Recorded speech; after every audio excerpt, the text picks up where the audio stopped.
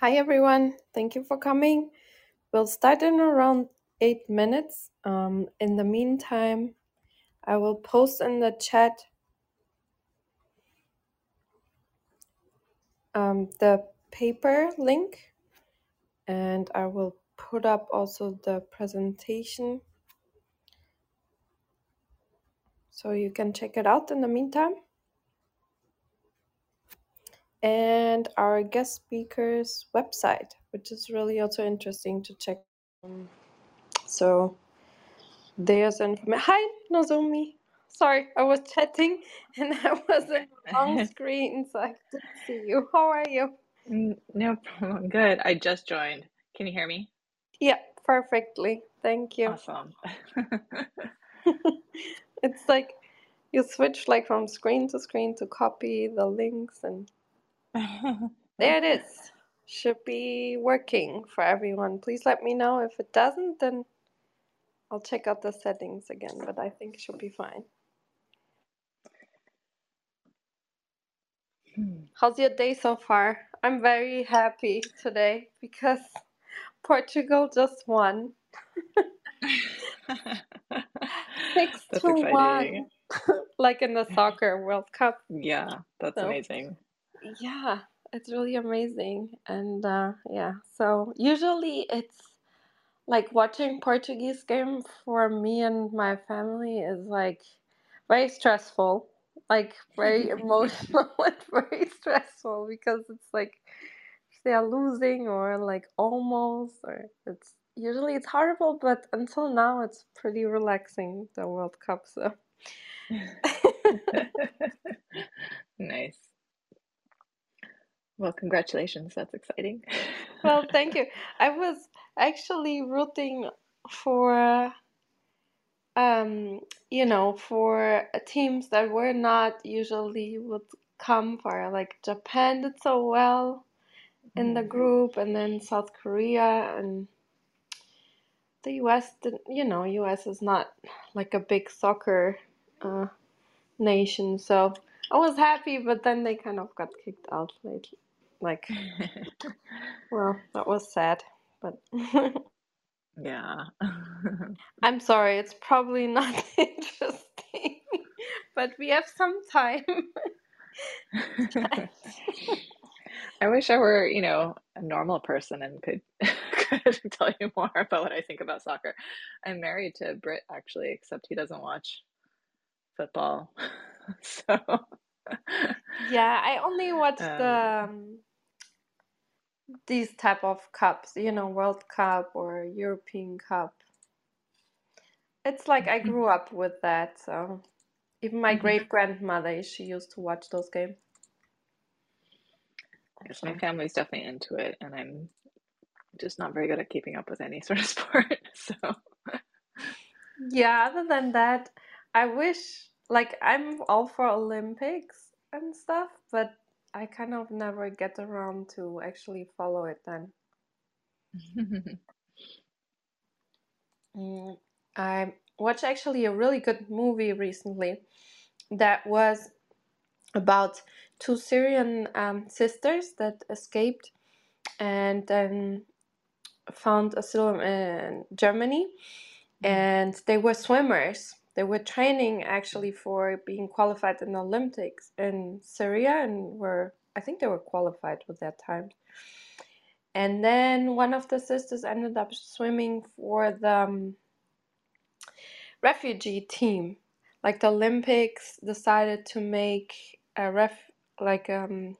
refugee team that don't have a home anymore. And it was such a beautiful movie. But then one sister is actually being arrested because she ended up going back and helping refugees that, a lot of them die in the ocean to help. And then they claimed she would she was for an organization that helps these refugees survive. And the EU is being very shady, like just leaving them out in the ocean, and they don't want people really to help. She was arrested for it. I don't know what's. But anyways, it's a very beautiful story in general. I think I saw the trailer on Netflix. Is that where you saw it, or? Yeah, exactly. So Mm, yeah, that was good. yeah, I'll check it out. That's all. He's already. Thanks for your question, and that's exactly what we will be discussing.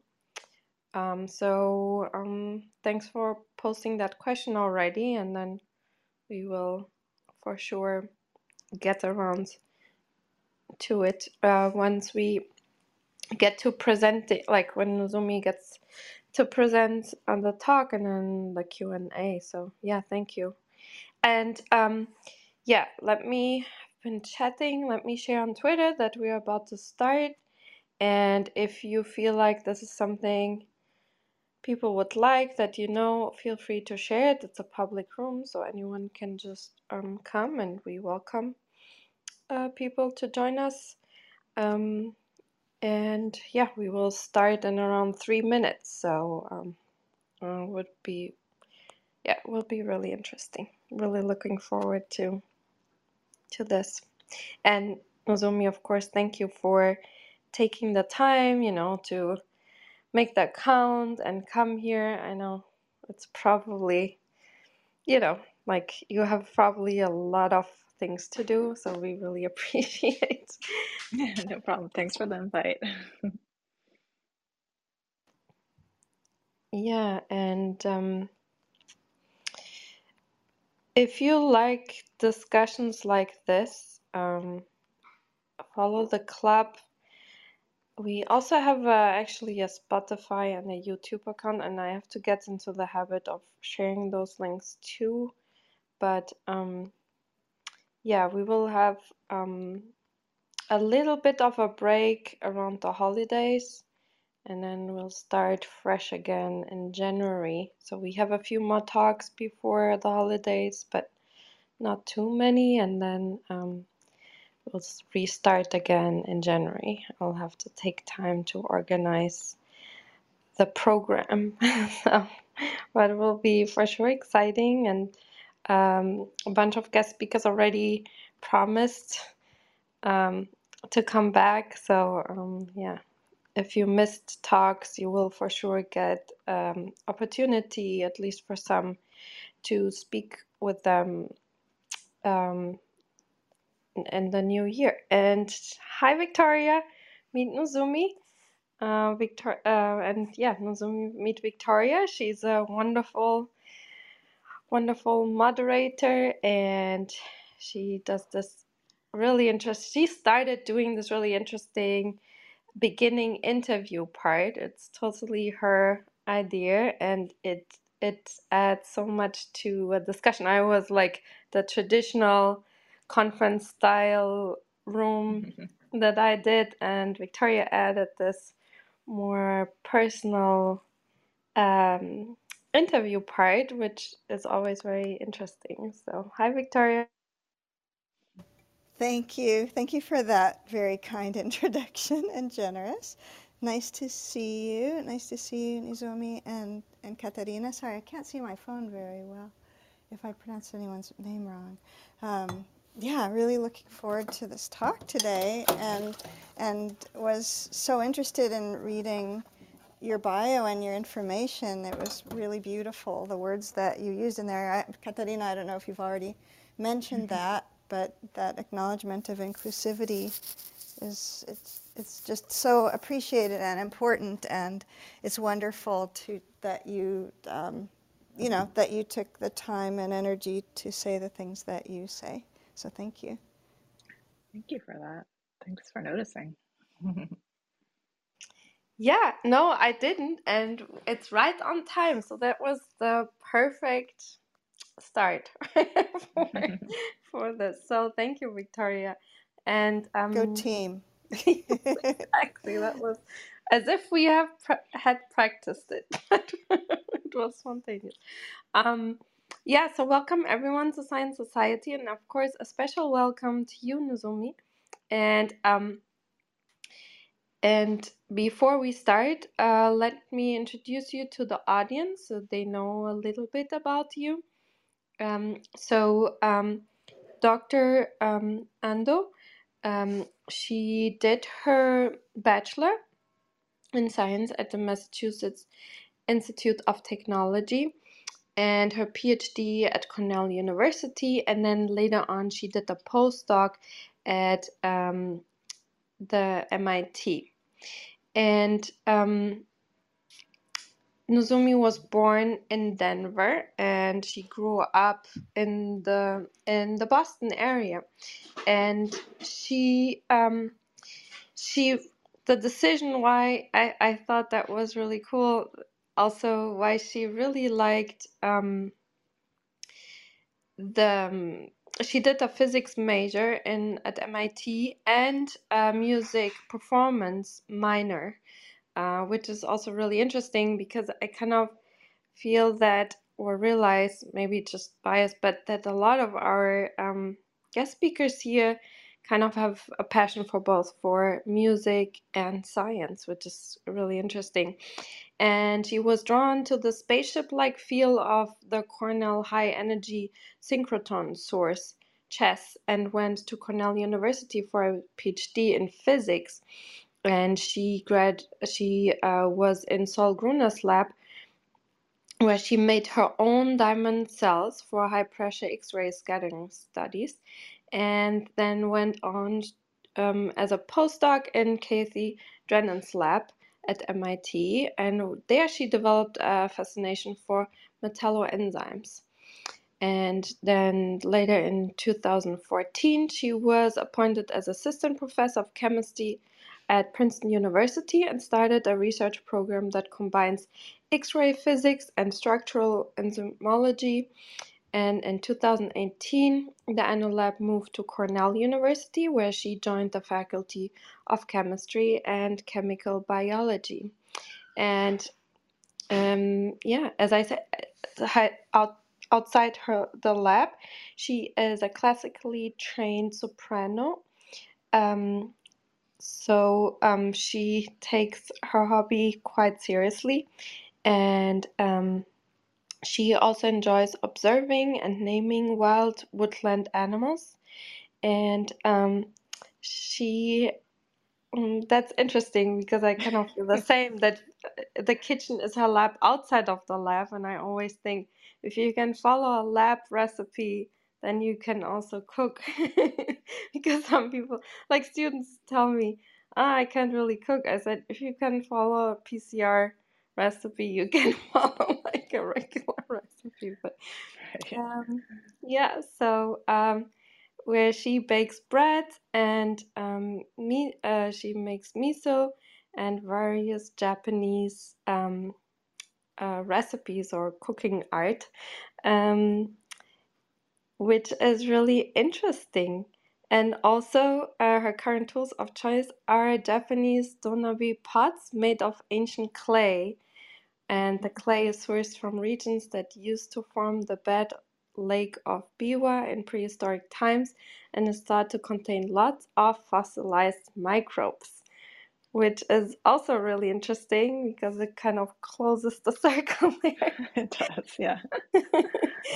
Okay, well, this is such a pleasure and such a treat to meet you here and to get to know you. And Victoria, the stage is yours. Thank you.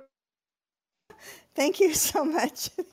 Can we just talk for a long time? I had so many questions coming up. For one thing, I was thinking, what do you name those woodland creatures? Like,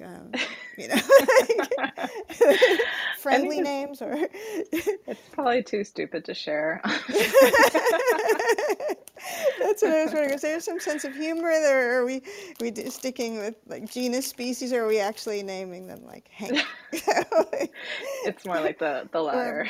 Yeah, beautiful green, or that. Yeah. Anyway, and you make tsukemono, like that's so wonderful. What a lucky kitchen you have, and any of your friends. It's just such a favorite thing of mine, and I've never been able to accomplish that. Although, I have to say, I want to honor and recognize them, the expertise that comes from practice.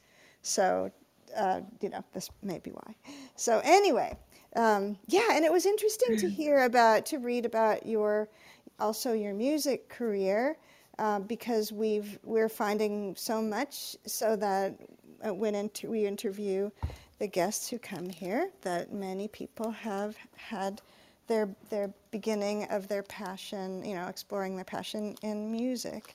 So then I'd like to ask you, um, and knowing a little bit about you, but when did you first recognize that you had an interest in science, and what do you think was that which provided that spark? Yeah, that's a great question. So I can say that, when I was very little, I was not that interested in science. I was much more into art. Um, and I was always in an imaginary world, so I was not really paying attention in class. I was the sort of kid who was having daydreams all the time. Um, but because my family was moving a lot, my parents wanted to make sure that I didn't get behind in classes. And we were moving, from the US to Japan and back to the US. And they felt that, the one thing that was universal was math.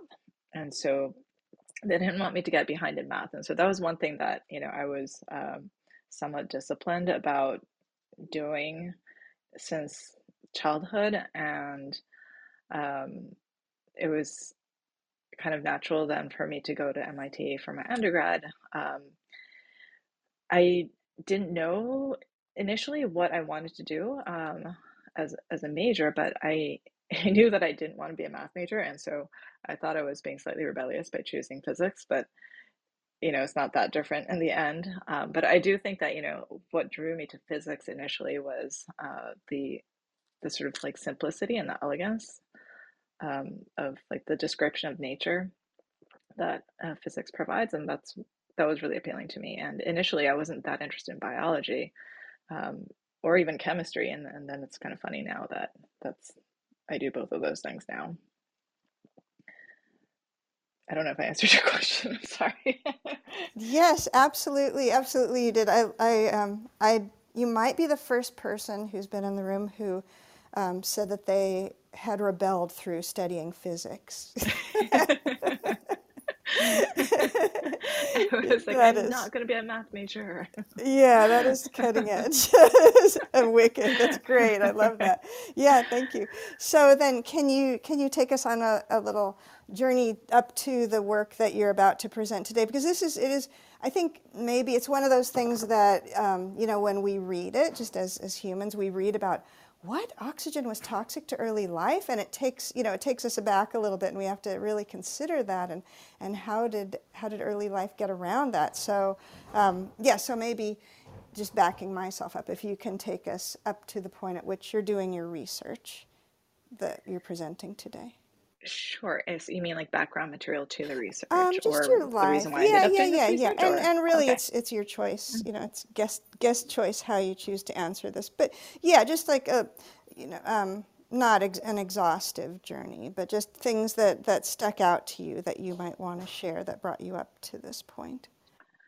Sure. So I can tell you, so when I was a physics major at MIT, initially I didn't know which area of research I was interested in, and I already said that I wasn't interested in biology, to the point that I actually, at MIT, everybody has to take freshman biology, and I delayed it until my senior year because I didn't think that I would enjoy it.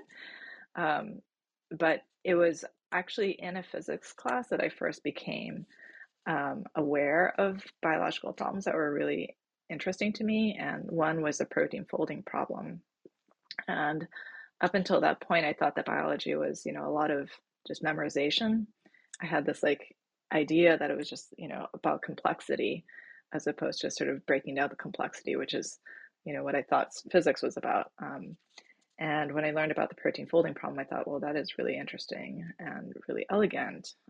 Then I really became hooked on proteins at that point, and I was probably a sophomore at the time. And the professor who talked about that, his research, and it wasn't, he actually was in polymer physics, but the motivation for his research was in proteins. And that's what got me hooked, and I joined his lab. And more and more I was like becoming enamored by proteins, when it was time to think about graduate school, like I should also mention that being a physics major at MIT, especially the time that I was there, there were very few women. In my graduating year, there were only 11% of us were women. 11% of the physics majors, I mean. So um, I found that, it was really hard to feel like I fit in my class, and the lab provided, like research provided a place where I could belong. And so research became also like really important for me. And then I wanted to go to graduate school to do it more. Um, and oh, one thing that happened actually was my undergraduate advisor really unfortunately passed away. He had a heart attack and he was only 53. And that was totally shocking and really upsetting. But I was so into the research at that point that I didn't want to leave his lab, even though the lab was essentially becoming disbanded. And even though that also meant that I wasn't going to have a letter of recommendation from an undergraduate advisor who knows me well, I just stayed in the lab, and I got permission from the department to keep doing my senior thesis work there. And then when it was time to go to graduate school, sorry, this is like turning into a long story. I'll just say that, I found a mentor who really appreciated that way of thinking about research, and that was really helpful into sort of getting into the field of biophysics and really getting into studying proteins. And then ultimately, though, I felt that in order to really learn about proteins, I had to leave the physics department and go to a department that really cares about molecules. And that's how I ended up in chemistry.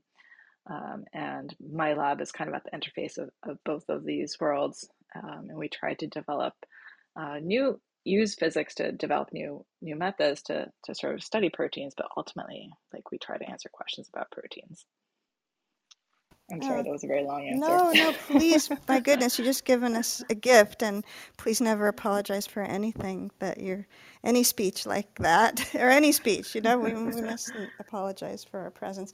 And that was a great story of overcoming adversity, too, which is really, it's here we're in Science Society, we're about to hear specifically what what we have in the title, and we never know all of the nonlinear benefits that are coming to us from being here. So that's, just a really great example, and I'm sorry that you had that loss. And, you kept going. And also that's very sweet about hearing about a lab that cared about molecules. We got to have more consideration in this world for molecules. And you're clearly a compassionate person. So at this point, I will pass you the mic and just let you know that welcome, Dr. Shaw. Dr. Shaw, Katarina, and I are here to help moderate this space and share all the questions that are coming to you in the room chat after you've given your talk and facilitate a Q&A. So thank you so much, Nozomi, and mic is yours. Okay, thank you so much. And thanks everyone for coming. This is my first time using the Clubhouse app, and it's I might mess up, but hopefully it will be okay. And so right now, I have my title slide up. So if everybody wants to check out the slides, the title of the talk is Evolution of an Ancient Enzyme. And, I was told beforehand that it's going to be a really diverse audience. If you have any questions in the middle, feel free to interrupt me. What I've prepared is like two sort of short stories in case we don't get to everything, because, I don't want to overload you with information. So we'll just see how far we get. I'll just go to the slide two, which is like, kind of the main story. So I'll tell you about the evolution of this family. I'll introduce the enzyme family and then tell you about the evolution of that, and what we learned about it. This slide is a little outdated because both of these papers have been published now, but it's the work of three very talented graduate students, Audrey and Darren, who are from my lab, and Matt Spence, who is from Colin Jackson's lab at the Australian National University. And this was also a fantastic collaboration that spanned multiple years through a pandemic and wildfires in Australia. So a real triumph. So if we go to slide 3, what you see is on top is what is known as the central dogma of biology. The only thing that I really want you to take away from this is that I'm sure, many of you, most of you have heard of these molecules, right? DNA, RNA, and proteins. These are, major classes of macromolecules, and genetic information usually gets passed from DNA to RNA to proteins. And the building blocks of DNA, so these are all long polymers, and DNA and RNA, the building blocks for them are called deoxyribonucleotides and ribonucleotides. Okay, so these are the individual building blocks that get turned into these long chains that eventually we call DNA and RNA. And what's kind of interesting is that in nature, the way deoxyribonucleotides are made is that it's actually made from ribonucleotides. So when I show this arrow curving to the left, it's showing the direction of the reaction.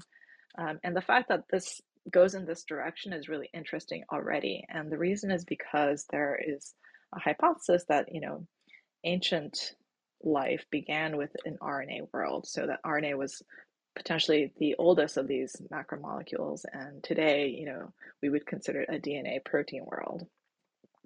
So the fact that the building blocks of DNA are made from the building blocks of RNA suggests that this chemistry was really important. So we think that based on the sort of ancientness of the sort of hypothesized RNA world, that this chemistry must have been also ancient. And so that's really interesting already. Now, in modern organisms, this chemistry is done by a protein called ribonucleotide reductase, or RNR. So that's the word in blue right there. And because it does this chemistry, already people had sort of proposed that this is an ancient enzyme family that has this transition from the RNA to DNA world would have happened like billions of years ago, by the way. So like really ancient, or at least, it is a descendant of that chemistry.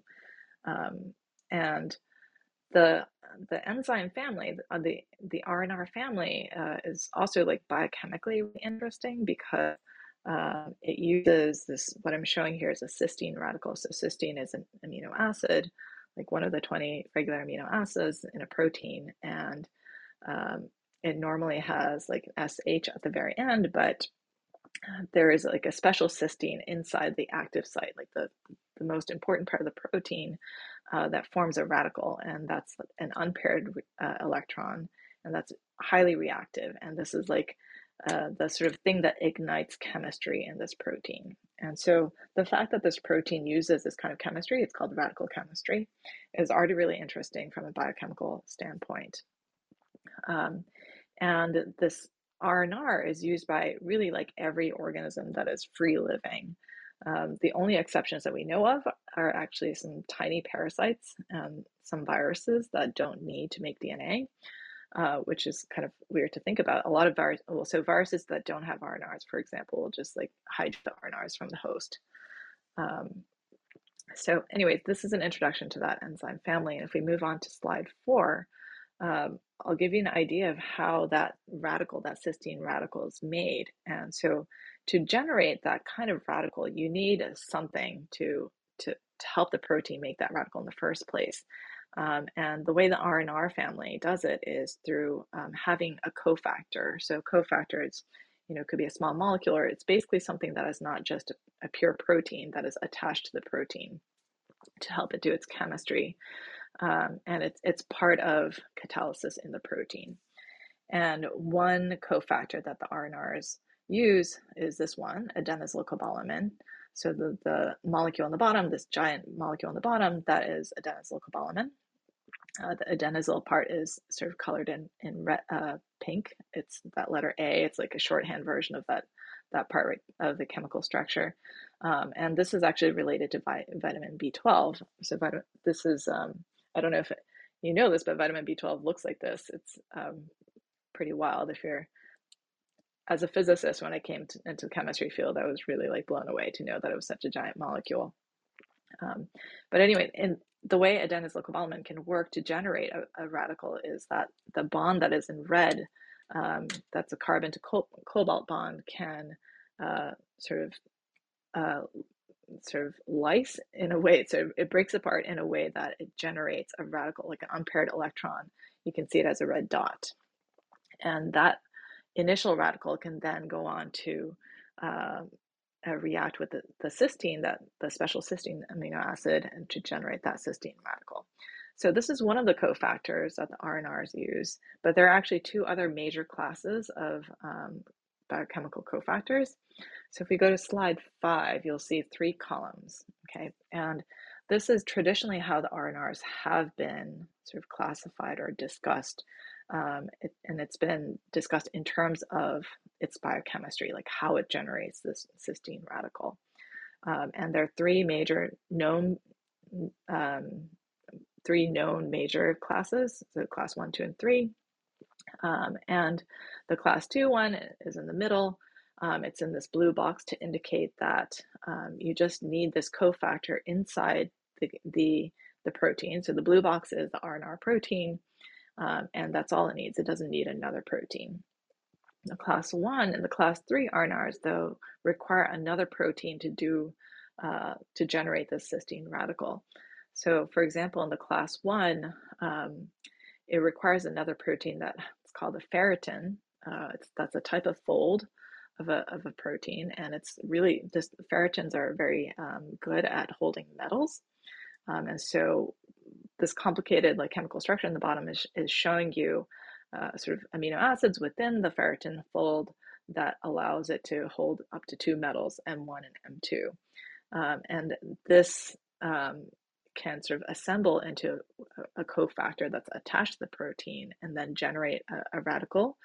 In this case, on a nearby tyrosine, that's what the X residue is right there, the amino acid that says X equals 2. And then this radical actually has to travel long distance to another protein, to the active site where that special cysteine is. And to do that, it needs to pass the radical onto a stack of other tyrosines. That's what the thing is inside the blue box in the catalytic subunit.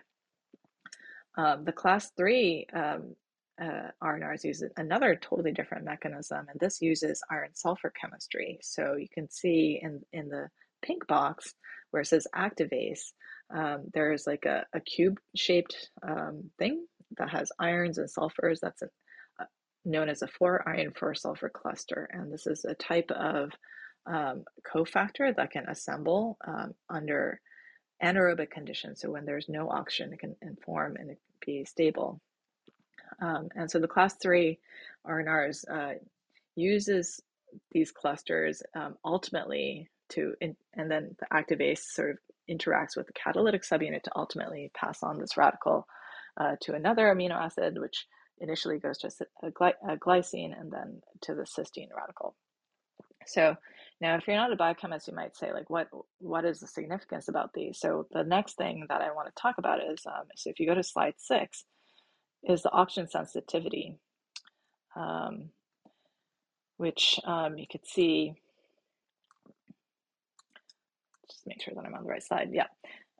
So you can see that the oxygen sensitivity really depends on the class.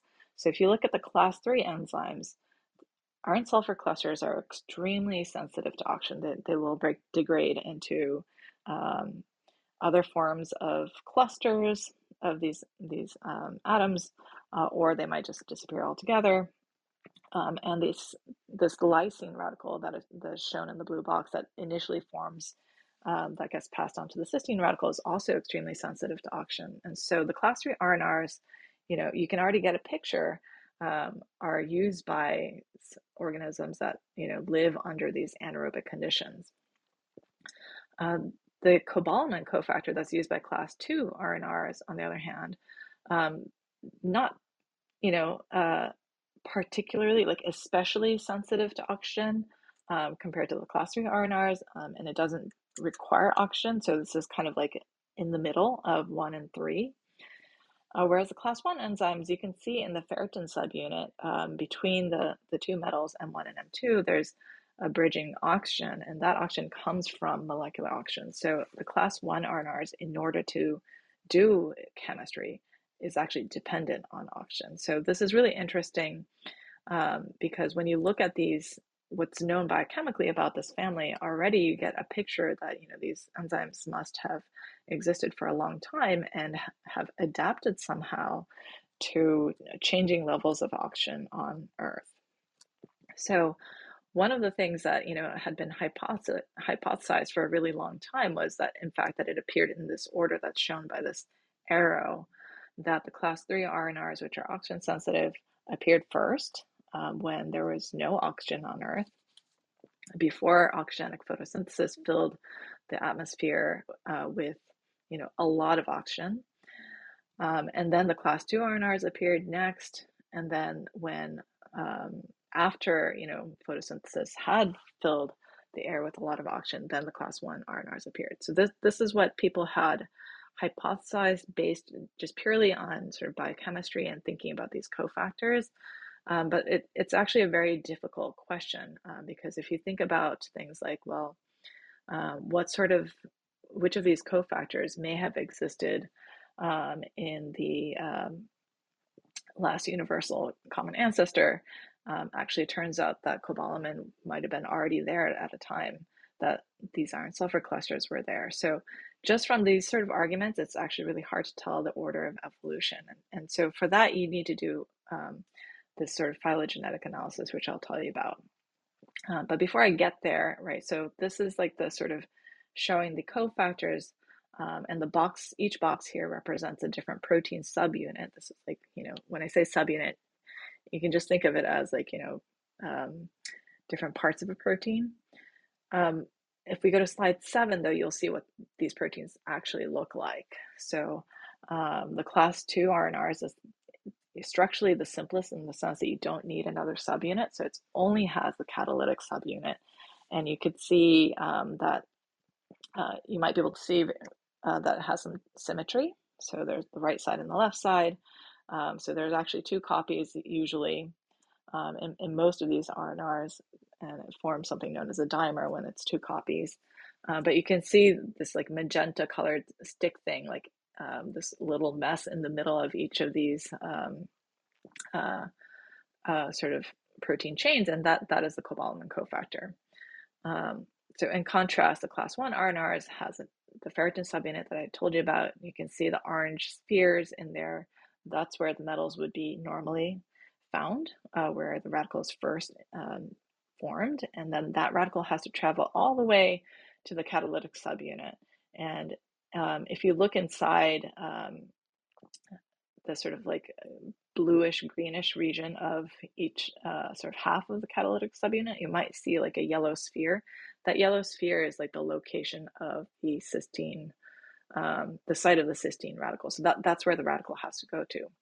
So it's very long distance. And then the class 3 RNRs, we have the activase protein, which is a separate one. And what you see is like orange and yellow balls. That is the iron sulfur cluster.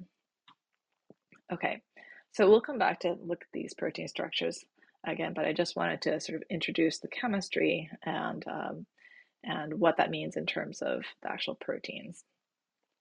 So if we go to slide 7, what I want you to sort of take away with so far is that this ribonucleotide reductase family, the RNR family, you know, has the potential to provide a molecular fossil record of life based on just the cofactor diversity itself, and that it must have spanned sort of it's encoded in the family is the molecular adaptations that happened over a long time and billions of years ago. And that the goal was, by studying the evolution of this family, we learn something about our past, not their past, right? So something about our past on this planet. So to study the evolution of any protein family, though, what you need to do is phylogenetic inference. So that is, if you go to slide 9.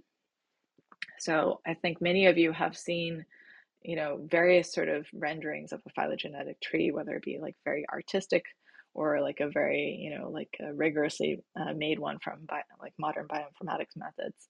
A phylogenetic inference is actually like a very computationally extensive way of figuring out how currently existing things came to be. So usually it's done on sequences, either a protein sequence or the gene sequence. And the reason why this is so computationally demanding is because, first of all, you need to have a huge set of sequences that sort of captures the diversity that's sort of in nature right now. And then you have to sort of figure out how the amino acids in these sequences may have mutated to get to this point. And that is really challenging computation. And so the first step of that, this process is, if you go to slide 10, is a multiple sequence alignment. So you take the sequence of your enzyme of interest, for example, in this case, RNR, right, from all of the sort of organisms where it's been sequenced. And there's much more nuance to this. You have to do some curation of this sequence data set. But the important thing is that, like, the starting point of phylogenetic inferences, so you have to have this matrix of a sequence alignment where you have an idea of like which amino acids should align into a column. And then the whole goal of phylogenetic inference is to use you have models of amino acid substitutions, and sort of thinking about the rates at which this happen in order to be able to relate all of these different sequences together and figure out like when branchings occurred. So like you're going back in time by doing this, but essentially you're kind of building the tree from the ground up in phylogenetic inference. And this has been like a goal of the biochemical field for a long time, but with R&R field, it's been very difficult to do phylogenetic inference. And the reason is because if you go to slide 11, again, now I'm just focusing on the catalytic subunit. This is where the chemistry happens in the R&Rs. You can see that they're very different. Just looking at them, you can tell they're very different. So the structural diversity is coming directly from the fact that the sequences are extremely diverse. And you can already tell, that probably even the lengths of the sequences are different, right? And so that means that that initial step of making this multiple sequence alignment is already very difficult for a family of proteins that is this diverse. But if you want to learn about the evolution over such time scales as like billions of years, that's exactly what you have to do. And so our approach to this problem was to focus. So my lab, we do a lot of structural studies. So we think about protein structure a lot. And these sort of examples that I'm showing on slide 11, they look like they're totally different, but actually a structural biologist sees this and sees patterns. And if you go to slide 12, actually, if you focus on the area around this active site, around that sort of special cysteine that I told you, there is actually a motif. And we can call this like the core fold of this protein, and that is conserved. So you can see that if we strip away all of these sort of like things that make the structures different, what's left around this cysteine, the yellow ball, is really similar. And so if we go to slide 13, I can sort of tell you a little bit more about this R&R fold. And this, what I'm showing you on top is a three-dimensional structure, and below is, in the cartoon is called a topology diagram in the field of structural biology. And the topology diagram is a way to think about secondary structure elements. So these arrows represent beta strands, the cylinders represent alpha helices, and the loops are literally connecting loops between these secondary structure elements.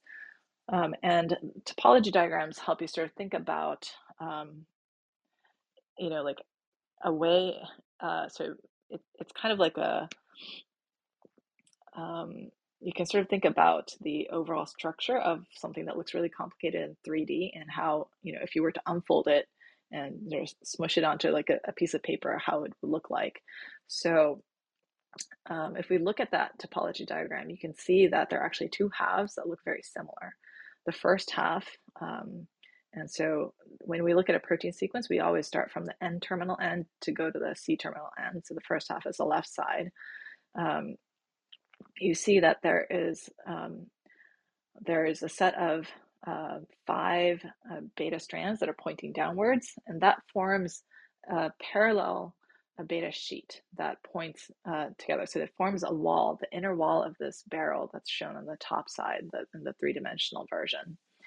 And then on the outside of this wall of this beta sheet that's forming the inner wall is these 4 alpha helices, A, B, C, and D.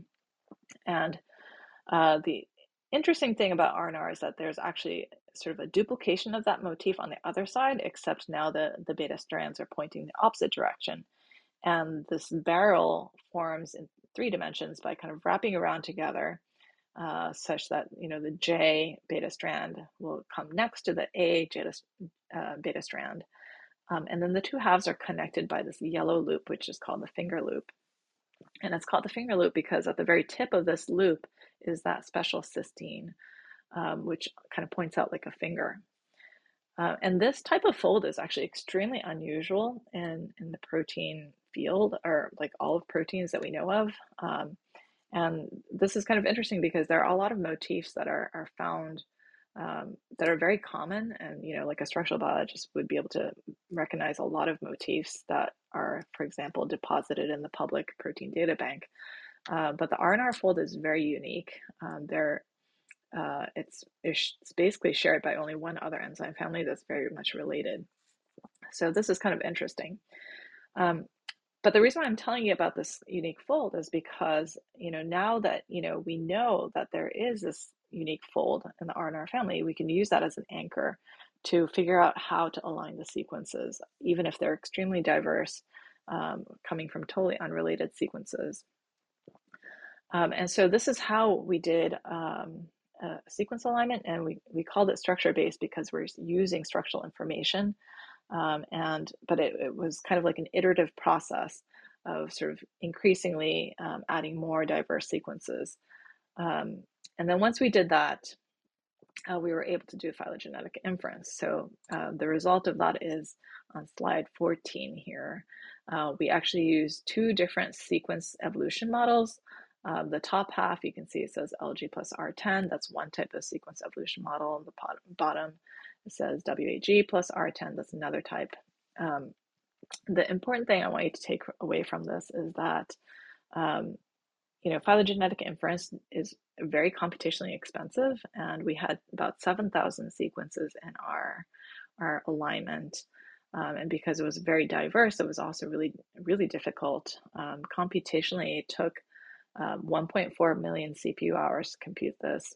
That was 7 continuous months of supercomputer time. And it actually, in reality, it took us 3 years because we had to do it twice because we noticed a mistake in the first trial. So it's not like an easy feat, but we were very glad to see the result in the end. So when you look at these 20 different replicates, what you notice is that the ones that have a blue sort of cloudy background, have very similar topologies. So when we say, a topology of a phylogeny, like a phylogenetic tree, we're looking at sort of like how the branchings are occurring. And you can see that there's like red portions, yellow portions, blue portions, and green portions. And the branching is very similar in these blue ones. And that is sort of like the fact that we're reproducing similar topologies is telling us that we've achieved a solution that is reasonable. And another thing that was really sort of promising to us immediately was that what we did here was we actually colored the sequences based on their known biochemical class. So can people still hear me? Absolutely. Okay. I'm not used to having like no feedback. So, okay, great. If you want, I can interrupt you. Sure, feel free to. um, okay, so I want to explain this color coding on slide 14 for the people who just joined. The red is the class 3, the ones that are sort of based on the sequence. We predict them to be biochemically the class 3 type. The yellow ones are predicted to be class 2 type. The blue ones are class 1 type. Okay, and what you can see is that like the red sort of lines are all kind of coming up from one node, one point. And same with the yellow ones, same with the blue ones. And this is what we call monophyletic clades, so that these sort of groups of these branches are called clades. And what was really promising and exciting to us with this initial result was that, first of all, what is known to be biochemically different is also phylogenetically different. So that means that there was some congruence between computational method and what we understood from biochemistry. But for those who have really good eyes, you might also notice that there's a green portion in all of these. And these are sequences that were known to exist, but people hadn't really thought about them that much in the R&R field. And these green sort of clade, so it forms its own group, so it's a clade, was a clade that had never been noticed before. So if you go to slide 15, you'll see that a little more clearly. This is, we're looking at one of the 20 replicates. And you can see now that the annotation of the biochemical classes 1, 2, and 3, but now we have this sliver of green, the green clade. And those who are familiar with reading a phylogenetic tree can see already that this green clade extends very close to the origin of this circle, which is telling us that it's ancestral to something. It is actually like an ancestral clade to the class 1 and 2. And I'll show that again in another slide. But anyway, this was totally unexpected, the fact that there was a phylogenetically distinct clade that had no correlation to sort of like the known major biochemical clades. So if we go to slide 16, on the left is that phylogenetic tree, the same phylogenetic tree that I just showed you, except it's collapsed. So all of the sort of Wait, yeah. Doctor, could you go into the significance of what that means? Like, so people have been ignoring it for a long time, then they come along and they keep finding this. What does it mean? Exactly. Yeah. So that's exactly what I'm going to get into. Um, I could, so, well, I mean, this, there's a lot of significance. I think the reason why people hadn't noticed that there was a new clade, so if everybody goes back to slide 15, there are multiple reasons. One is that sort of past attempts at doing phylogenetic inferences, people couldn't include all of the sequences. If they were too diverse from what was like known, it made the computation difficult. So either they used a really, really small data set, which excludes things like the green clade that doesn't have that many sequences that are currently known, um, or there was actually one study that included these the sequences in green, except it couldn't include the class 3 RNRs in that as well, because the class 3 RNRs are actually the most diverse. And that was actually, kind of the problem in this RNR field for a long time, is that without having the class 3 RNRs, is like, you can think of it as another anchor, like sort of a way to sort of further think about the evolution of these sequences. Without them, like, it was really hard to get an accurate picture that this green clade was actually its own separate clade. In fact, like, yeah, so this is actually the first time that we could tell that these sequences were different somehow.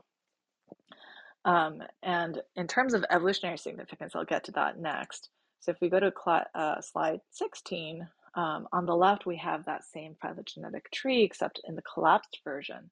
And this is rooted, so-called, at the midpoint. And when it's rooted this way, you can see that the first branch that comes out is the class 3 clade.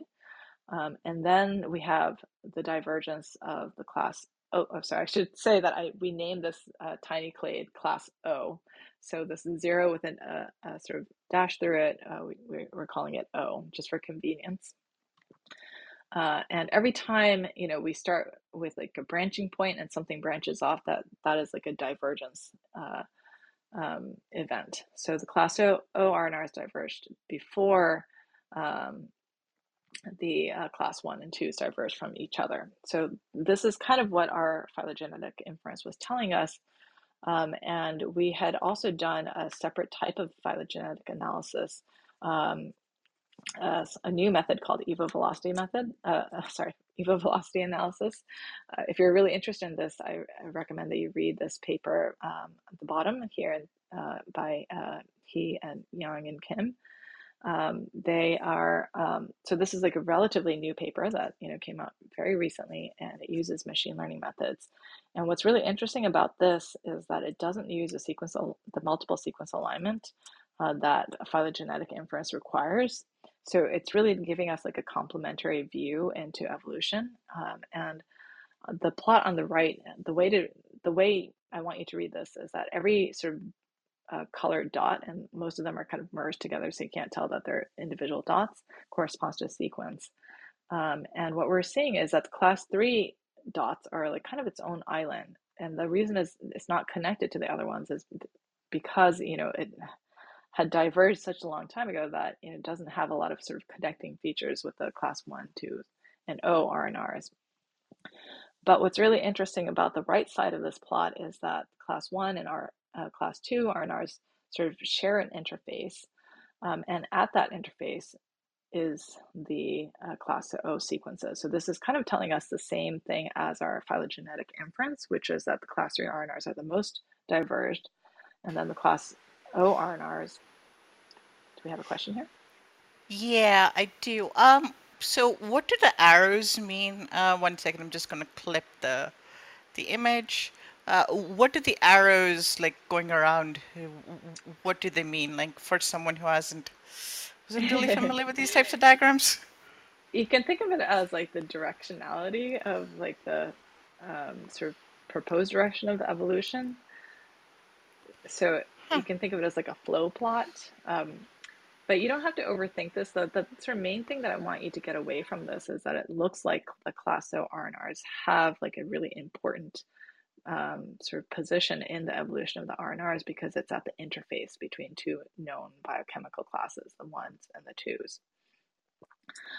And this was really interesting because already, I told you that for based on biochemistry arguments alone, we would have thought that the class 1 RNRs were the most recently evolved ones because it requires oxygen to make that sort of radical that I told you that is essential for catalysis. So the fact that the class 1 RNRs don't kind of seem to have evolved in parallel with another mechanism, which is the class 2 RNRs, is really interesting. And so the class O RNRs kind of like show that the class 1 and 2 sort of developed in parallel because it's like an ancestor clade to them.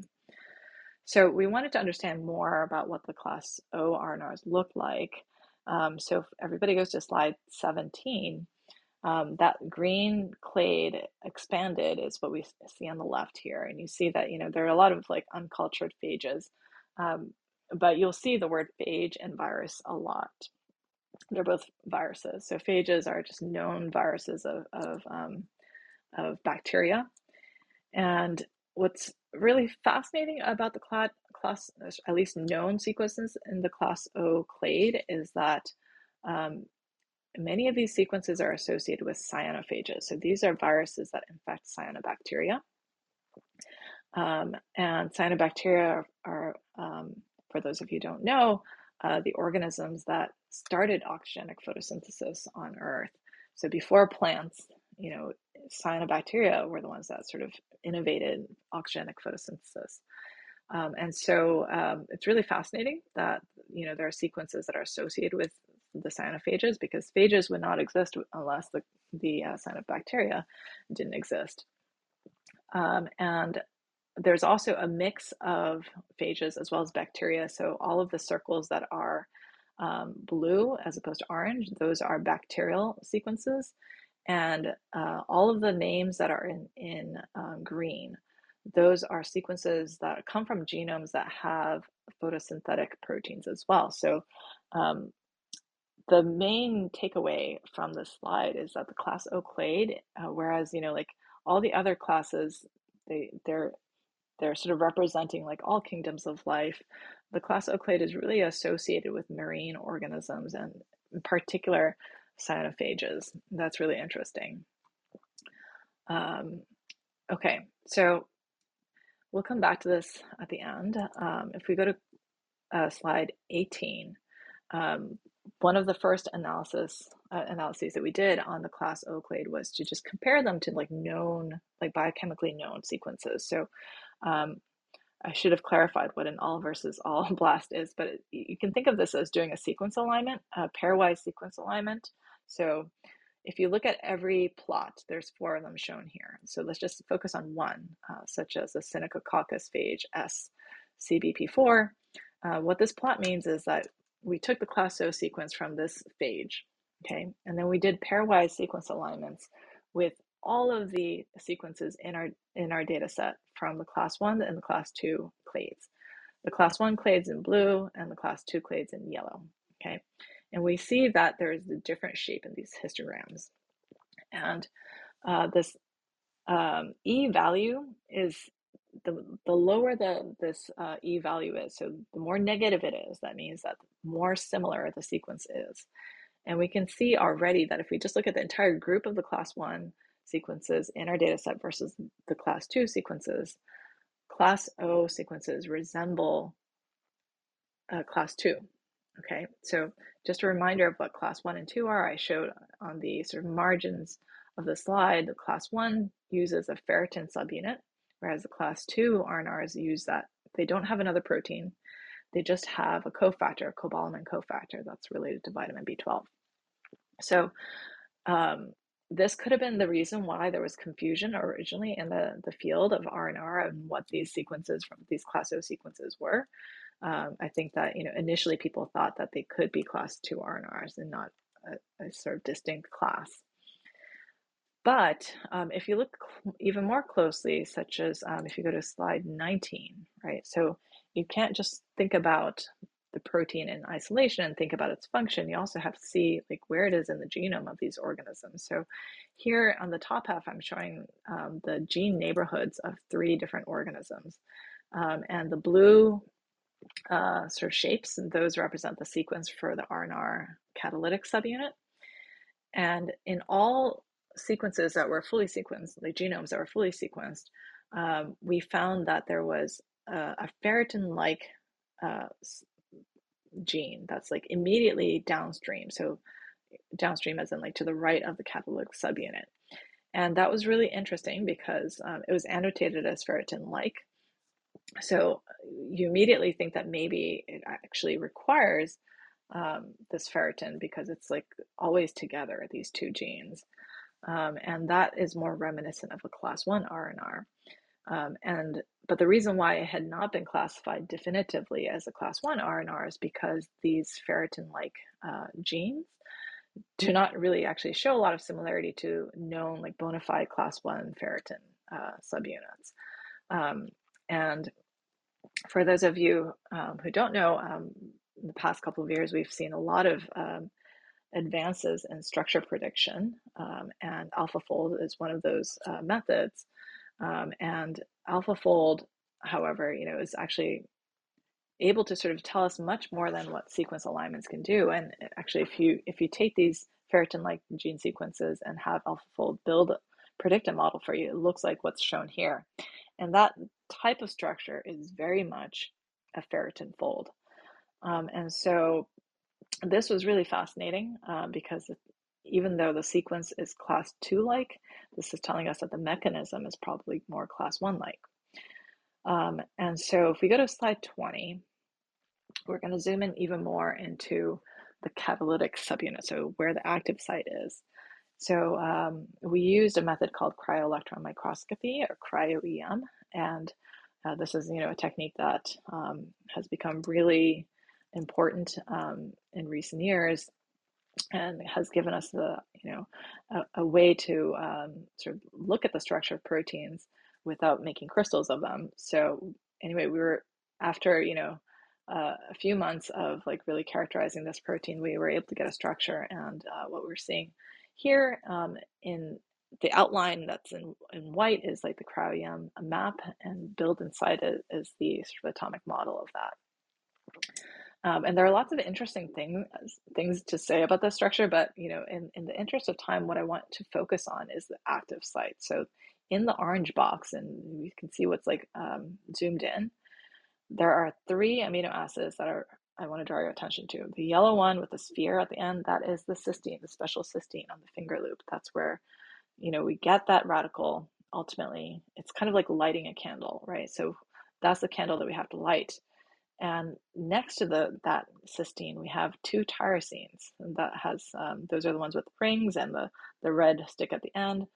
Those are the tyrosine residues. We see 2 tyrosines that are stacked, and we call that like Y is just the abbreviation for a tyrosine. So when there's 2 of them like that, we call that a YY dyad or a tyrosine dyad.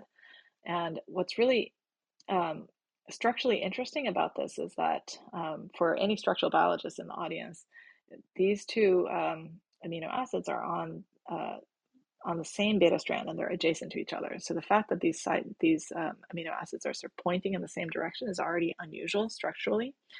And that is like a hallmark of the class 1 RNRs, because the way radical transfer happens inside this protein to sort of light that candle is through passing the radical from those like red portions of the tyrosine residues to that yellow sphere. And so there's like a path that is like sort of you can see structurally in there. And that means that most likely it uses the same mechanism as the class 1 RNRs, where we have a ferritin subunit that sort of first generates a radical, and then it comes in close proximity to the catalytic subunit to pass this radical all the way to that special cysteine. So this is really interesting. And if we go to slide 21, why this is really interesting is telling us that the class O RNRs probably are oxygen dependent, just like the class 1 RNRs. Okay. So to sort of summarize the structural part of this, if you go to slide 22, so the alpha fold model of that gene that is always associated with the class O RNR looks to be a ferritin, right? So that's the green box, kind of similar to the green box in the class 1 mechanism. And the cryo-EM structure of the catalytic subunit really looks like a class 1 active site, in that it has that stacked tyrosine next to the cysteine. And this is the recipe you need to have this oxygen-dependent mechanism. So based on that, we can sort of think about a model for evolution, and that is slide 23. And this is actually kind of like the end of my first part of my talk, and I think it could be a good place to just end the talk altogether, and we can have a discussion. But so let's sort of piece everything together. So we're on slide 23. The ancestor to the modern RNR, that's the ancestral RNR. That's all the way to the left. Okay, so that's the starting point. We think that it appeared before oxygen was filling the atmosphere on Earth, and the reason is we think that is because we see the sort of like change in the usage of the cofactor necessary to make that radical, right? And we see like a diversity from like very oxygen sensitive all the way to requiring oxygen. So if you sort of align this ancestral planet to the sort of bottom arrow, you see that it emerged during the time when the planet was anoxic, didn't have oxygen. But the presence of the class O RNRs is really significant, because that's telling us that at some point, when the class 3 RNRs diverged, it sort of diverged from the last common ancestor of the aerobic RNR. So the RNRs that were part of organisms that had to adapt to oxygen on Earth. And the fact that the class O RNRs are so associated with cyanophages suggested that they could be very closely associated with the advent of oxygenic photosynthesis, which was innovated by cyanobacteria. And from on this sort of like this branch of the aerobic RNRs, once we had that divergence of the class O RNRs, then we see this the divergence of the class 1 and the 2 RNRs. And what's really cool about this part is that for a long time, we thought that the class 1 RNRs were the most recently evolved. However, what we're seeing now is that this mechanism that uses this ferritin that requires an oxygen to make that radical was already appeared before the class 1 RNRs appeared in the class O RNRs. And so the way to interpret this is that, shortly after, and by shortly, it's probably still like billions of years, right? Not billions, but like on the order of maybe like hundreds of millions of years after oxygen photosynthesis was innovated on the planet, there was enough oxygen locally that organisms had to adapt to that, even though that the planet wasn't filled with with oxygen such that it was like permanently a totally different atmosphere. And so that event is called the Great Oxygenation Event, and that is sort of dated by geochemical records. Like if you think about like the rust layers inside sediments, where you had enough oxygen in the atmosphere that you could sort of form those rust sediments. But before then, there was already oxygen on Earth that sort of promoted or that really like put pressure on life to adapt to it. And this is what I think that the class 1, the RNR family evolution is telling us. So now it's 7 o'clock. I think instead of going on to the next story, I should just take questions and sort of turn this into a discussion. Well, thank you so much for this amazing talk and for explaining this in such a really, like, a way that even I could understand it. So it was really wonderful. And so just to ask one question, so in the like in the data analysis, like, or in the data that you had from different organisms, were there anaerobic microorganisms in there? And is there some way where you, because you kind of hypothesized that there were locally previously already maybe some oxygen, and they kind of, a few species had to kind of adapt to that, and we have locally regions where there's really no oxygen, and there are even microorganisms that like produce micro oxygen in the dark. We had like a guest speaker here. So do you have data from these in there that could us maybe give clues the other way around, basically? Thank you. Oh yeah, thanks. Yes, so in the 7,000 sequences in our phylogeny, there are like basically all of the ones that the class 3 RNRs come from are either strict anaerobes, so organisms that really require the lack of oxygen, or facultative anaerobes, so they could switch from maybe like an aerobic to anaerobic metabolism.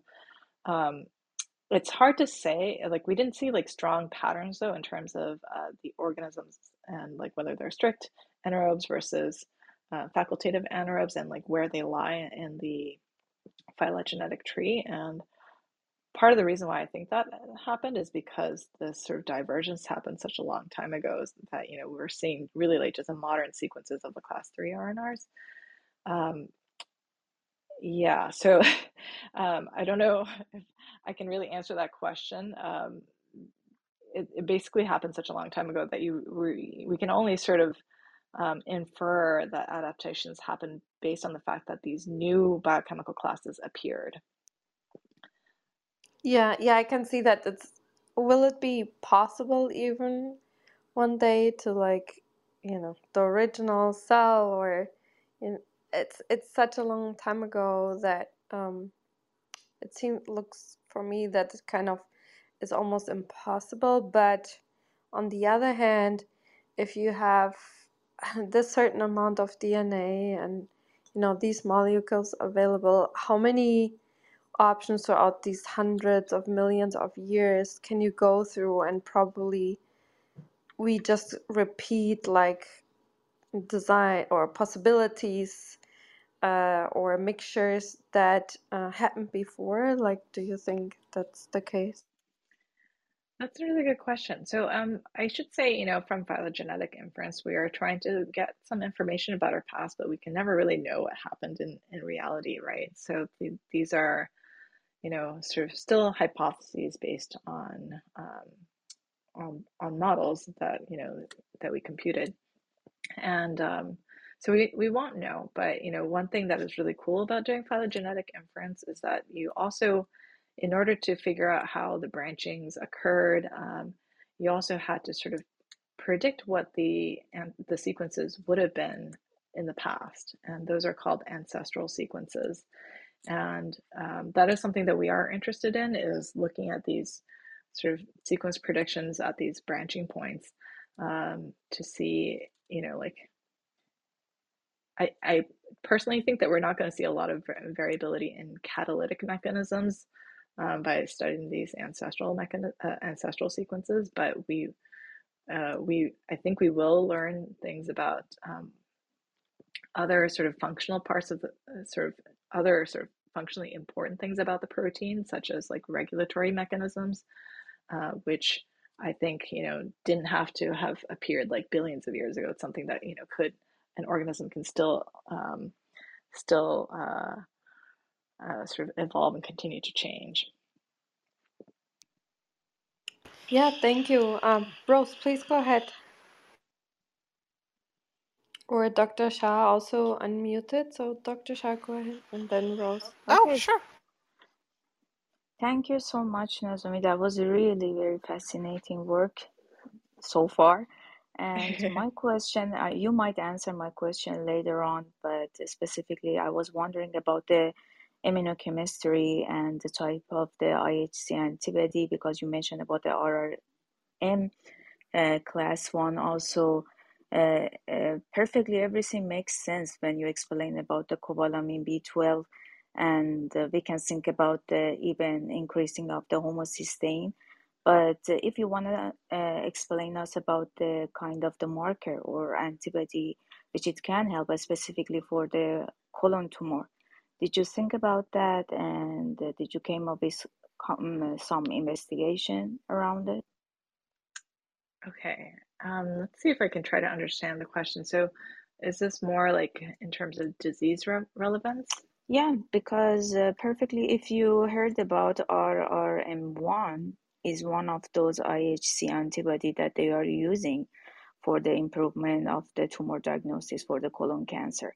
And when you just explain about all those chemistry behind, it does make sense totally for me. And I was just wondering, when you want to think about I mean, medicine, how Mhm. you can how you could find it beneficial, or do you have any idea about?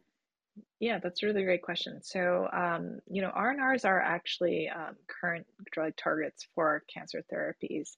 And eukaryotes generally use the class 1 RNRs. So, the RNRs that we use don't use the cobalamin cofactor, but so there are actually FDA approved cancer drugs that currently exist, that are being used, for breast cancer and maybe other ones. I think advanced pancreatic cancer, and so maybe not like the best drug, but the reason why though is because RNR is important for cell proliferation, because it's the only way we can get more deoxyribonucleotides to make DNA. And so that is definitely one like area that has been actively studied. But another way in which the RNR family is medically very important is that, um, different pathogens might use a different biochemical mechanism. And so that is, actually, if you're interested, like if you go to slide 30, you'll see some common human pathogens. They use a different type of class 1 RNRs than what humans use. And that is like one of the reasons why, there's interest from the NIH, for example, in understanding, um, the how we might be able to sort of target, pathogenic RNRs without, um, hurting the host, and that would be a different strategy to fighting, infections and that type of disease. Exactly, because they have a use for that for the fabrication, especially for the viral. and you explained partially. So I'm just passing the mic to the next person, and at the end, if we have time, I might ask more questions. Thank you so much. Yeah. So, I'm gonna be annoying for a second and like do a hypothesis.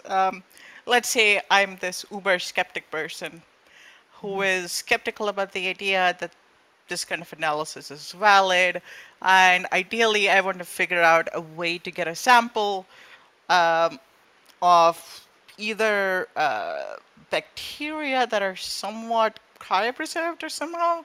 I know like our ice sheets only go back like 2 million years or so. This is 2.3 billion years.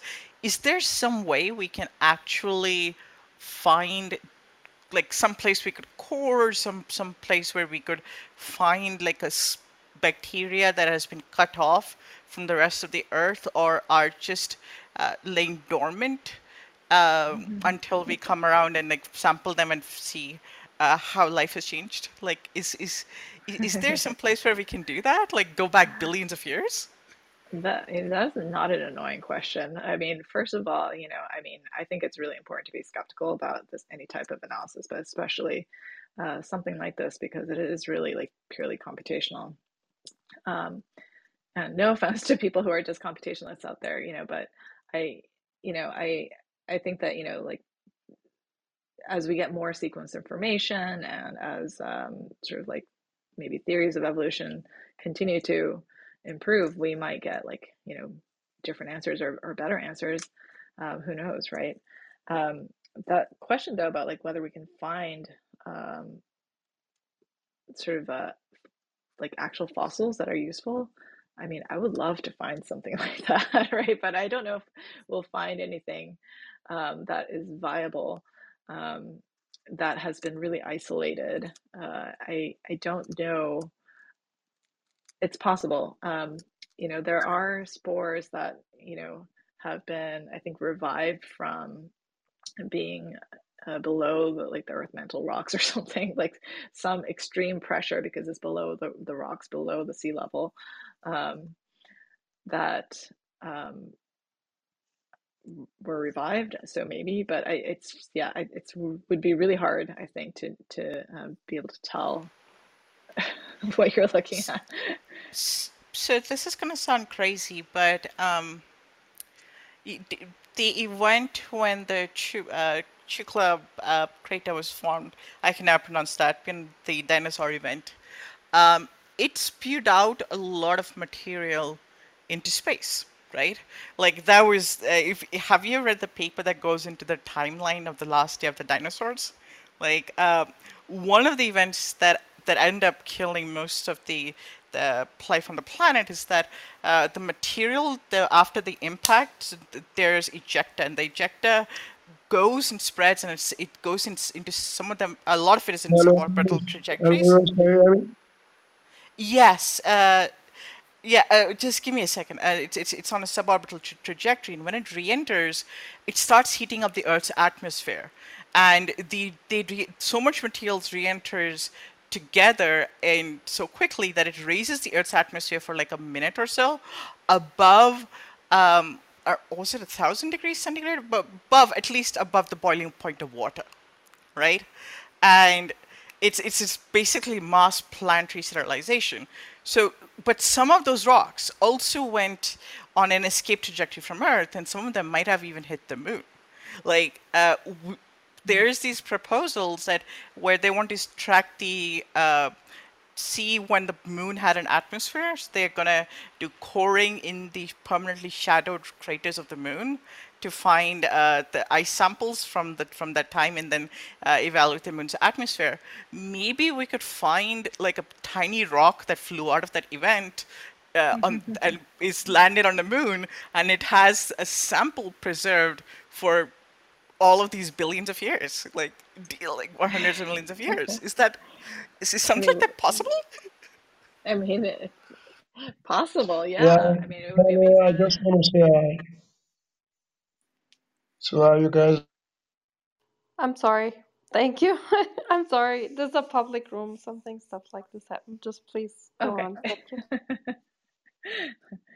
Gotcha. I was gonna Yeah, no, say, I mean, don't you think perhaps that the deep sea sediment cores might have a better, at least a higher chance probably than the dark side of the moon, which seems like the light side of the moon might be better since it's less bombarded in terms Oh no, of. permanently shadowed craters, not the dark side of the moon in the sense we can't see. It's a crater towards the polar ends of the moon. There are craters because of the angle of the sun, where these are permanently cryogenic. Like uh, Oh, there no fascinating. light ever reaches them, right? So there's ice preserved there from the time when the moon was more still had a magnetic field, it was more active, and still had somewhat of an atmosphere. So, sorry. Yeah, no, understood. I still think that it might be more likely that we'll find um, some better specimens in deep sea sediments. What do you think of that, Nozomi? oh, I mean, these are all like really fascinating proposals. I'm, I'm not well versed enough at thinking about the sort of viability of these different sampling locations. I think that I would never discount them as a possibility, and I would personally be fascinated by either. Um, but whether knowing like one is better or the other, I just don't know. Yeah. That's a great answer. That's a great answer. Like, people need to get better at saying, I, I don't know. Great question. You're awesome, Dr. Andy. It's Ando. Thank you. Thanks for the great questions. I mean, it's a really great discussion. I had a very specific question. So, ferritin in this context still means iron. Is that right? You think, so iron is a common, but in the RNRs, so in the class 1 RNRs, they all use ferritins, like I told you, but they don't always use iron. Um, there's there are subclasses within the class 1 RNRs that use manganese, like two manganese ions, or a combination of iron and manganese, and so. But it is designed well to hold metals. But yes, irons are sort of easy to sort of get incorporated into the ferritin assembly. Interesting. Okay, so if I missed this, I apologize, but I'd be really interested to hear your explanation of ferritin because, in chemistry, ferrous metals generally tend to include iron, and then if you were talking about a ferritin level and perhaps like a clinical patient, you'd be looking at iron indicators. But so, could you expand on that? Oh, interesting. So I wonder, so in a clinical sample, when you say ferritin levels, does it specify like which ferritins? Great question. I've never had the panel drawn. I just know that patients talk about having um, this assay on them. Dr. Shaw, have you ran a ferritin panel, and could you speak to that at all? Ferritin level normally is a part of the, I mean, general lab that we are just running on a patient. But specifically what type of ferritin, no, I don't know about that. We are just, I mean, running as it needed. But I just, in a previous question, I asked Nozomi about the B12 and ferritin and cobalamin and how it can be connected with the absorption of the B12, especially when we are talking about IF factor and all of those things. So I think my question was relevant with your question. Interesting. Yeah, I mean, so Zomi, you're saying that it could be manganese plus iron or just iron. Are there any other configurations, or what else can you tell us about the ferritin phenomena? Yeah. So I just realized, that there is a protein that people sort of informally called ferritins, that it is a ferritin fold. So when you're doing a ferritin assay, if you actually Google ferritin, or you find it on Wikipedia, you'll see a structure that looks like a ball. And so, in fact, if you want to look at the one on Wikipedia, that ferritin is an iron storage protein, and it is called a ferritin protein. The ferritin that's used by R&R has a similar fold, but it's not the same protein. So, but they're, probably evolutionarily related in terms of the structure. So it's a And sort of, function, perhaps? sorry? And function, perhaps? Yes, certainly, yeah. So ferritin, when people, maybe like talk about ferritin proteins, I think they're thinking about iron storage. So that could be a good way to think about the iron levels inside of the body. And, it is designed well to hold metals, but it can also do sort of actual chemistry as well. And that's what the R&R ferritins are sort of good at.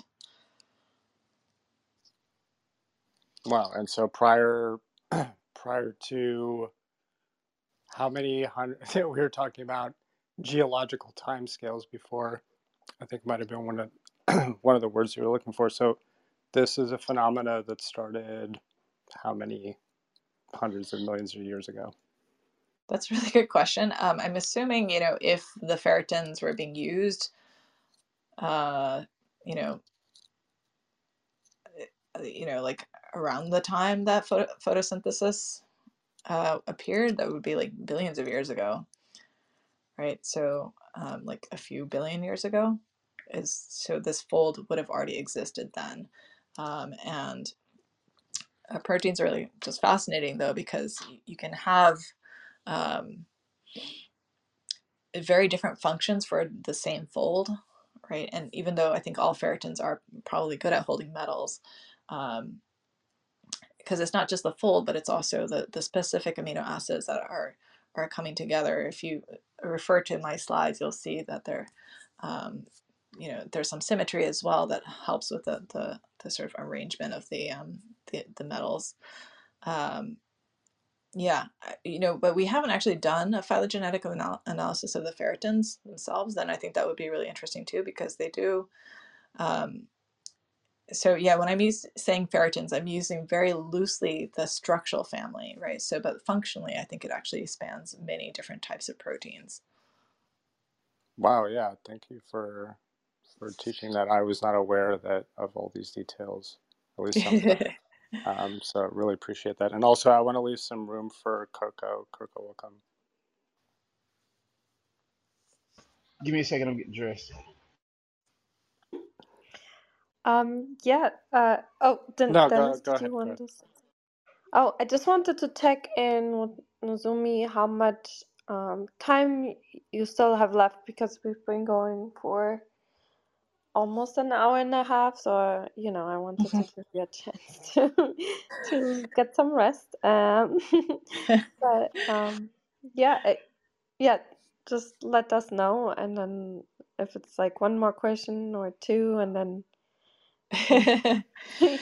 One or two sounds good to me. I mean, I'm really enjoying the discussion, but I know that everybody's probably hungry right now, so I don't want to keep you from dinner either. Well, we are fine, but Don't worry, people are eating on mute and all these other sorts of. yeah, you're the only one that has to keep talking. So Okay. yeah, let's do like around two questions, and then go from there. So, Dr. Shah, did you wanna ask the other question you had in mind, or? I might wait till the end if there is, time for that, because I'm interested to see that what is coming at the conclusion. Yeah, thank you so much. And based on your work, would you also be able to make like predictions for life on other planets, maybe how life on Mars would have looked like? Do you think, R&Rs would be important everywhere in the universe for life, or do you think like we cannot really make predictions like that on other, planets, because we don't know enough about the environment? Yeah, I think, well, I love this question. I think that, the honest answer, though, is that I think it is very difficult. I don't know if this R&R is really only necessary for DNA-based life.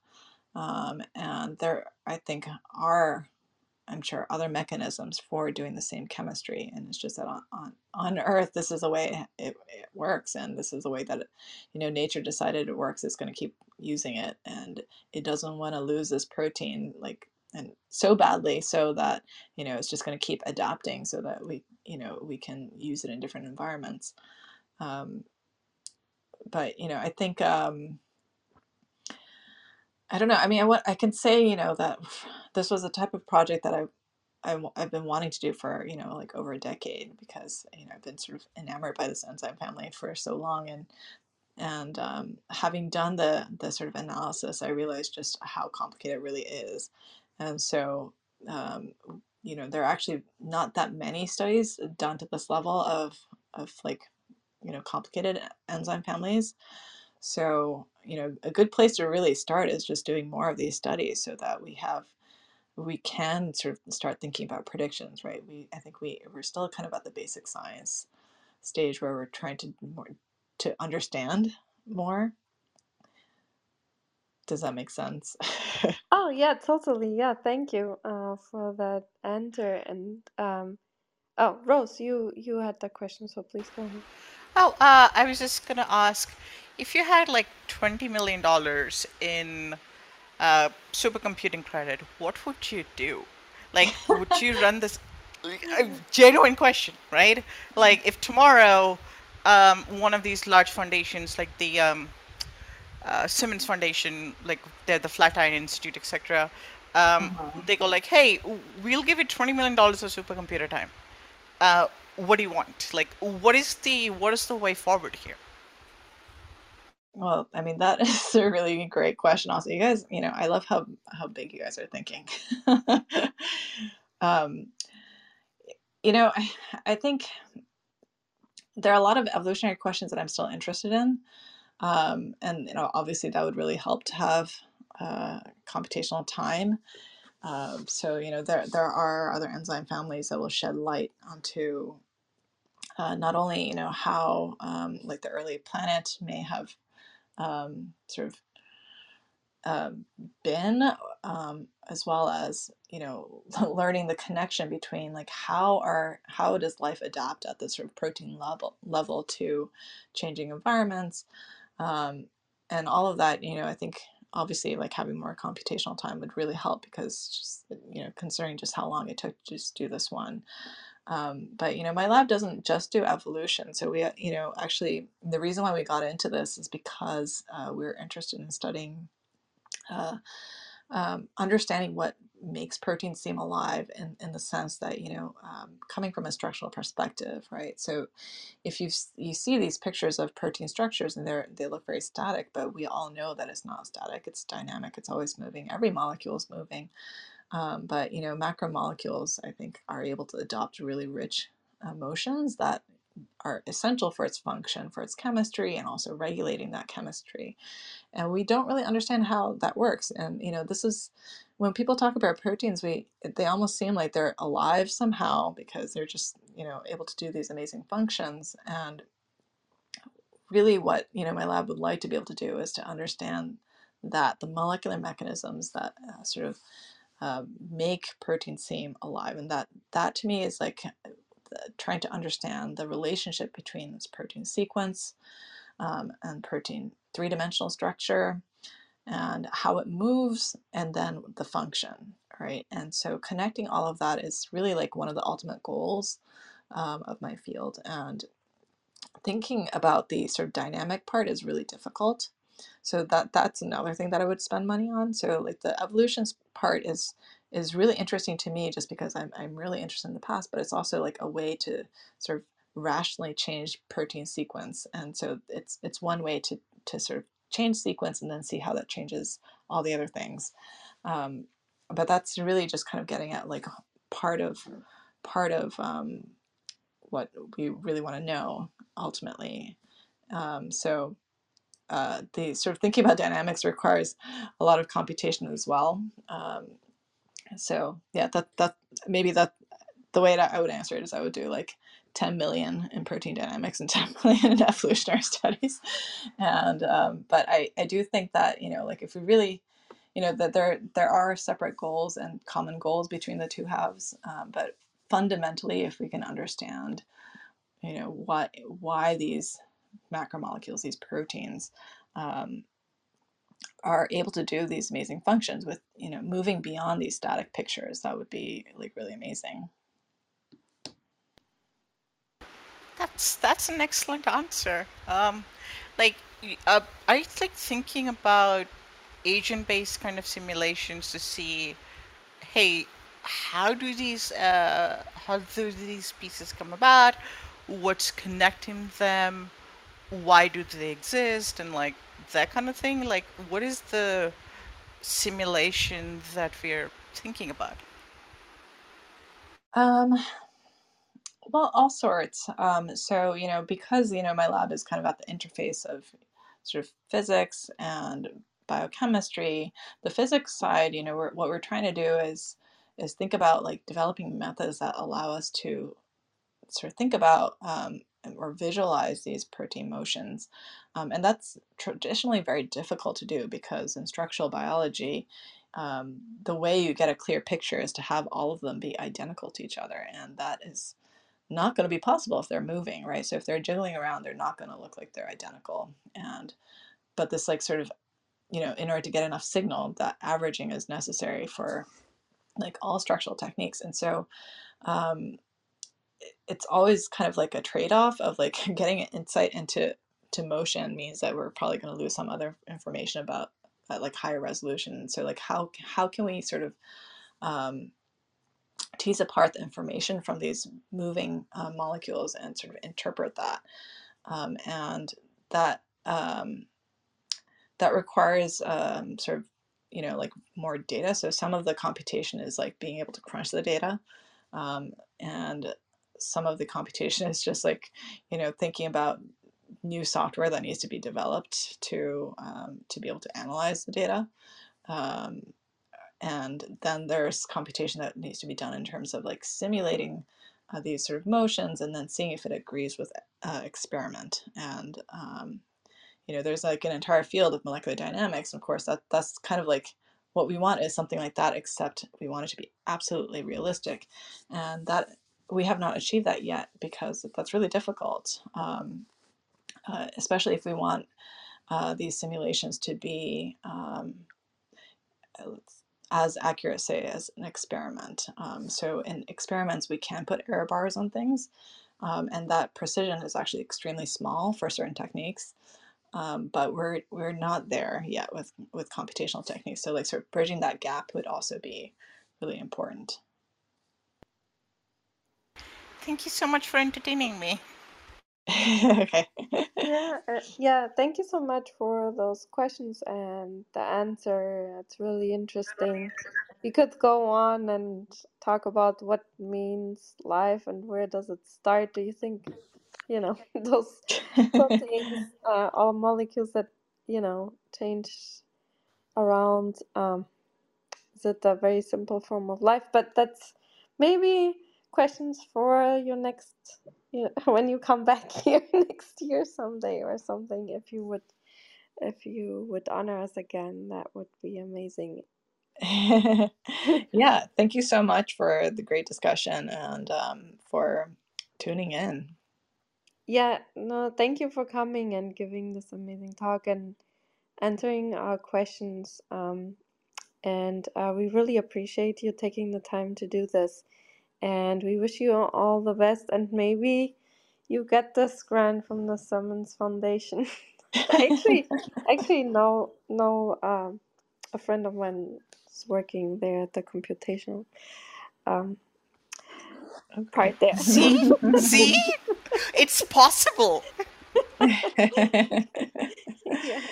So, well, yeah. So all the luck, and I hope you get all the grants you want. And